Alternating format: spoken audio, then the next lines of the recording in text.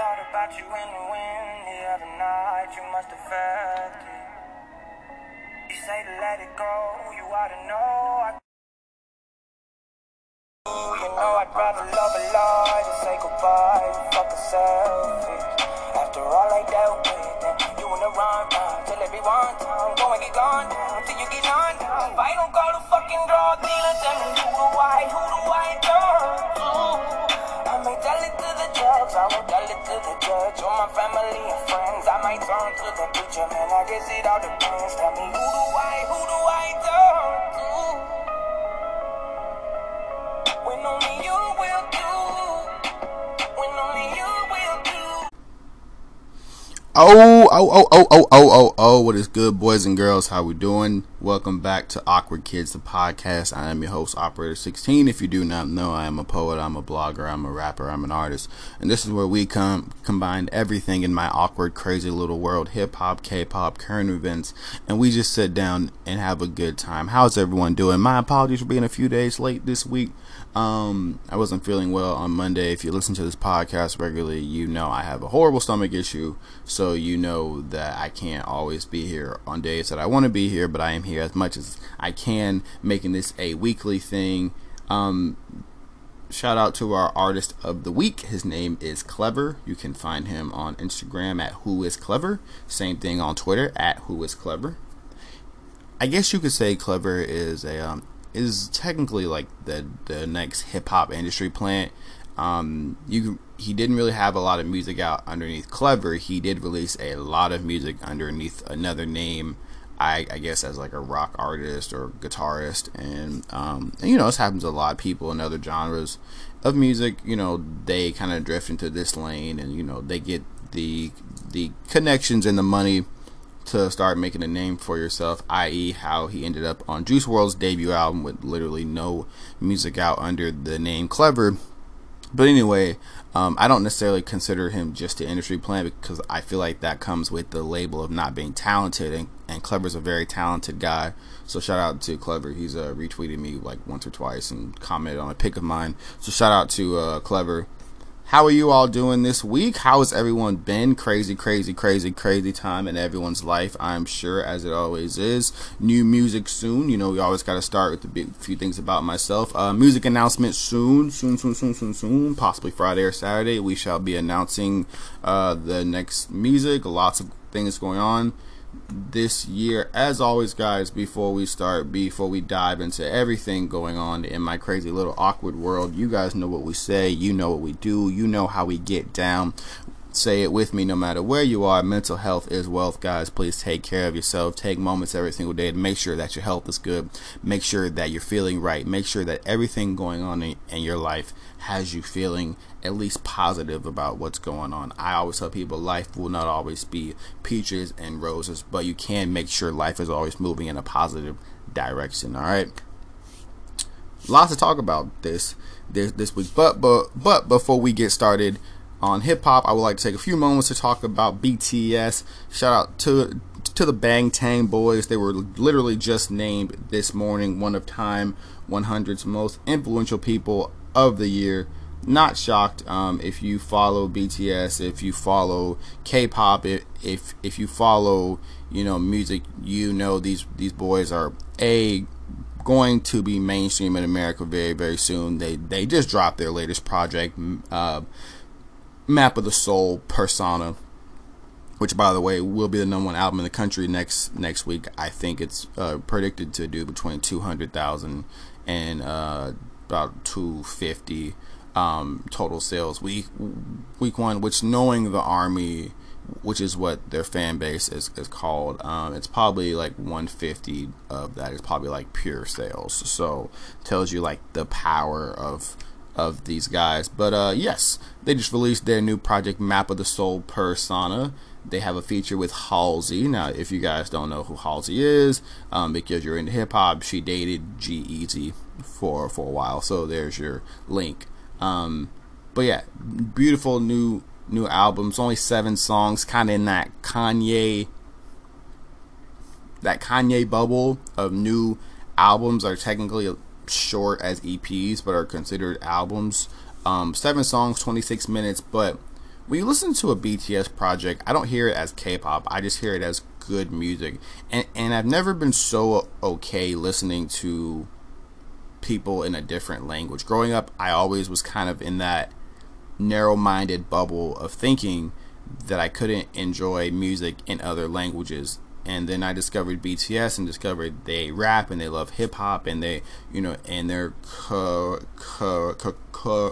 Korean. And I just really fell in love with how they craft stories. Me and the lead, I guess you could say leader of the group, Namjoon. Our birthdays only like 4 days apart, so we really think on like that kind of a Virgo wavelength. I love that these guys put their fans first. They always think about what their fans are going to enjoy, because people, a lot of artists in the industry forget that without a solid fan base, you can't do much. And even when this industry says F you and tries to shun you, a solid fan base can do more for you than just about anything. So I think that's always important to remember. But if you like rap, if you like good singing, if you like music with a message of loving yourself and uplifting yourself and loving people around you and simply being a better person in this world, I highly suggest you listen to BTS. There's a reason why these guys were just named one of the Time 100 most influential people of the year. There's a reason why these guys sold out huge stadiums all around the world in 2 hours or less, 60 to 80,000 seat stadiums, and most people coming to these concerts won't speak the actual language that they're going to be singing in. There's a reason why these guys are the largest social media fan base. There's a reason why K-pop is now becoming mainstream in America, as you've seen with Blackpink doing Coachella and BTS and NCT 127 being on Good Morning America. Like, K-pop is slowly becoming normalized in American culture, and a lot of that has to do with BTS, which I'm not saying they paved the way necessarily. We say that jokingly in the army life, but I do understand that BTS opened up a lot of doors for a lot of people. So shout out to the Bangtan Boys, shout out to the Purple Army, shout out to all my mutuals out there. I purple each and every last goddamn one of you. I will be, speaking of BTS, I will be at the MedLife concerts May 18th and May 19th.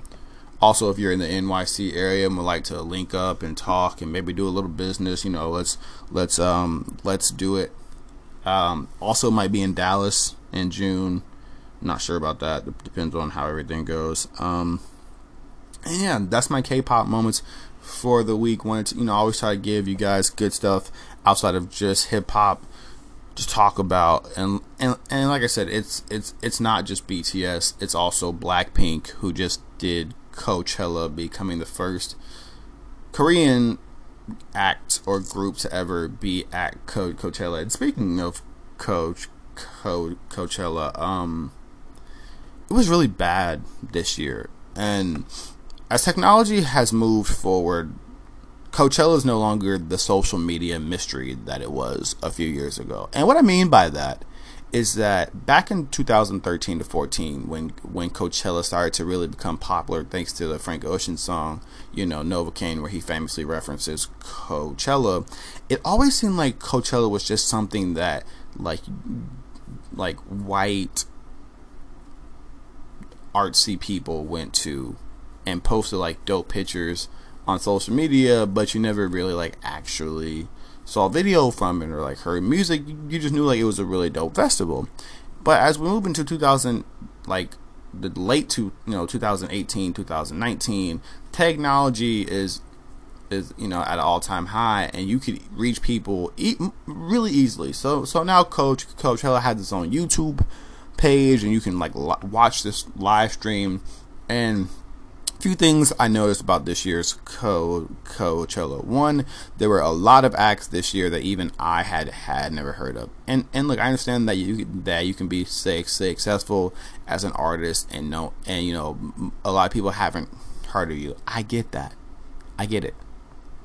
But still, a lot of these acts I had never heard of to the point where there was days where I was like, oh, there's no point in even me watching this whole entire channel, because if you go on Coachella's YouTube page, they have 3 separate channels of live stages, and I couldn't even, and there was one channel that completely had a whole bunch of artists I had never heard of, like literally had never heard of one of these artists. That's one thing. 2, the festival's not set up for you to really enjoy any experience. Meaning, I do not understand how someone is supposed to enjoy a festival, which in theory, should be about essentially going to multiple concerts at once. That's what a music festival is. It's supposed to be the idea that you're attending multiple concerts at once. How am I supposed to do that when there's 50,000 people crammed into a Childish Gambino tent, and then across the park is a whole nother concert that will take me an hour and a half to even walk to because there's so many people? Like, it looks cramped, it looks crowded. Also, a lot of the performances this year did not sound good. Like, audio was an issue. I guess I was just expecting more on the production side from Coachella, and maybe that's me being naive because I've never really been to music festivals. I have social anxiety, don't like being around a lot of people. I'm braving a BTS concert because I love BTS, and I'll be with like my mutuals who obviously like help me, and you know, I won't be like super out of it by myself. But you do understand, like, I don't like big crowds like that. And furthermore, if I'm going to venture out into a big crowd, if I'm going to put myself out there and say, hey, like, let's go and do Coachella or something, I would like for it to at least sound great, and for there to be more than just 2 or 3 acts that I really wanted to see. But it wasn't all bad. I like the fact that Ariana Grande brought out NSYNC, even though Justin Timberlake wasn't there. Shocking. The Vision had a really good performance. I saw that. Who else did I see? Blackpink did very well. If you don't know who Blackpink are, they are, I would say, outside of BTS, probably the most popular K-pop group right now in America. Which is saying something because BTS hasn't even done like Coachella yet. So the fact that Blackpink did it first shows like it's not just BTS who is growing in America as a K-pop, or if you don't know what that means, it's Korean popular music. It shows that it's also people in that genre. They had a really good performance, and they were honestly more artistic than a lot of these motherfuckers out here. I just feel like we as a culture, not just in hip hop, I think we as a culture in general could definitely just benefit from, I would say, devaluing Coachella a little bit and just putting it into its place as a semi-good music festival. Like, it's like the Grammys. Coachella is the Grammys of festivals. Damn, I just thought of that. That is freaking perfect. Coachella is the Grammys of music festivals. Like, yeah, it's cool, it's big, performing there is like a really big deal, but in the end, like, it doesn't really push the culture forward in a significant way. And that's all I'm to spend on the Grammys. I don't feel like doing all this. Shout out to Tiger Woods for winning the Masters. I was at work and I saw all weekend. Let me back up. So, as you all know, Tiger Woods won the Masters this past Sunday. His first Masters win in 11 years, 5th green jacket overall, puts him 3 behind Jack Nicklaus for the all-time record. And I remember growing up, because I'm 26, so I obviously remember this, but I remember when Tiger Woods was the biggest athlete in the world. Like, I remember there was a time where Tiger Woods was like LeBron James-esque in how he was seen in culture and in sports. And to watch the fall of him was really hard, because as a young black man who grew up in the suburbs, who wasn't a thug, who obviously wasn't, I always tell people it's like Earl Sweatshirt said, 2 white for the black kids and 2 black for the white. You know, I was kind of in that gray area. So watching people like Tiger who who were black men who were so different, like myself, growing up was like really cool to me. And to watch him win this Sunday brought me back to that childhood experience of watching Tiger Woods just dominate and knowing how the whole country stops when Tiger wins. He was trending multiple different hashtags on social media. ESPN, every major outlet was talking about golf. They don't talk about golf at all if Tiger's not winning. I saw black people turning off NBA games to go and watch Tiger Woods play golf. The impact that Tiger Woods has on the world, even after all the controversy and all the shit he's been through, I believe shows you the power of people, and it shows you the power of how if you can simply weather the storm through all the bad times, that there is something to be said about the victory. So shout out to Tiger Woods winning the Masters. Literally, some of my coworkers were like 18, 19, obviously, born in this era. They don't even know who Tiger Woods really is. So that's why it's such a big deal for a lot of people in late 20s, 30s, and above is because we really know when Tiger was like at the top, saw the fall, and are now seeing the rise of Tiger again at 43, which is crazy. And please don't tell me golf is not a real sport. You go out there and try to hit that shit. That shit harder than it looks. So shout out to Tiger. I don't even know what to talk about this week because this culture of hip hop and music just like goes up and down so much. So I woke up this morning and I told myself I was going to talk about Laura Ingraham. I told myself that we were going to sit down and discuss Laura Ingraham, but we're not going to. I refuse to give people who are obviously racist and who are obviously trying to get a reaction out of a culture.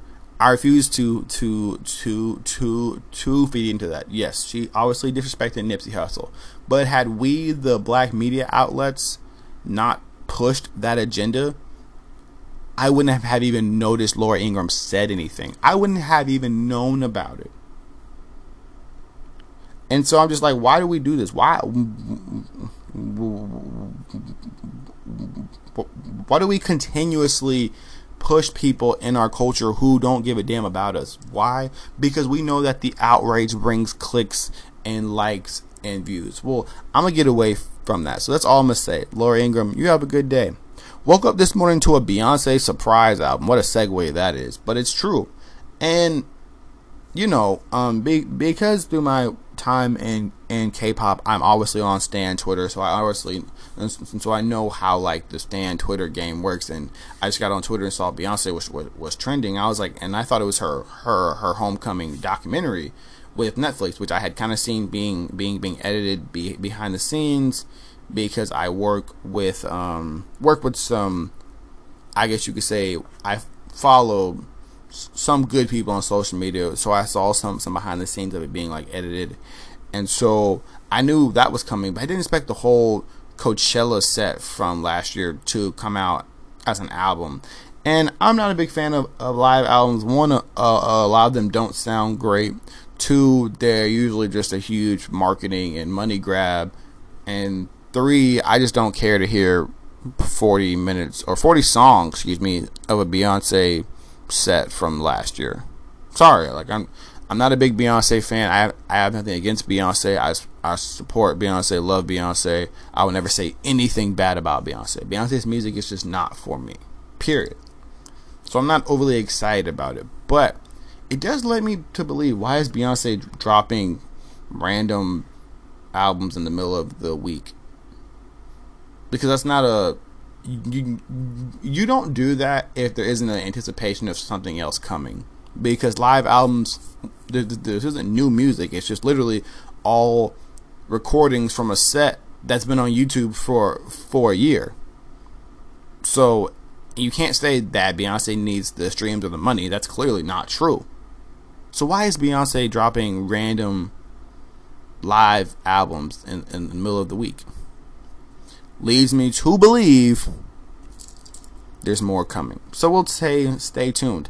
Shout out to the Beehive. They are a sister family of Purple Army, the BTS fan base. So I always support them. They support us. We support them. It's a big supporting family in theory on Stan Twitter. In theory, doesn't always work that way on Stan Twitter. Does anyone officially know what contemplates as an A-side or a B-side record? And I'm asking this because of the fact that Jay-Z announced like a B-sides concert, and to me, a side record is anything that you're marketing, that you're pushing out there as a single radio. Like those are the records that you generally want everyone to know. And to me, a B-side is more of like the extended album version of radio songs, like the deep cuts that you maybe just kind of throw out there but really don't end up on any project. To me, those are B-sides. But I was listening to the Joe Budden podcast that I do twice a week, and I realized that there is no real strict definition of what an A-side record or what a B-side record is, and it's something that is constantly debated about. Even I've been writing songs for over half my life. I can safely say that I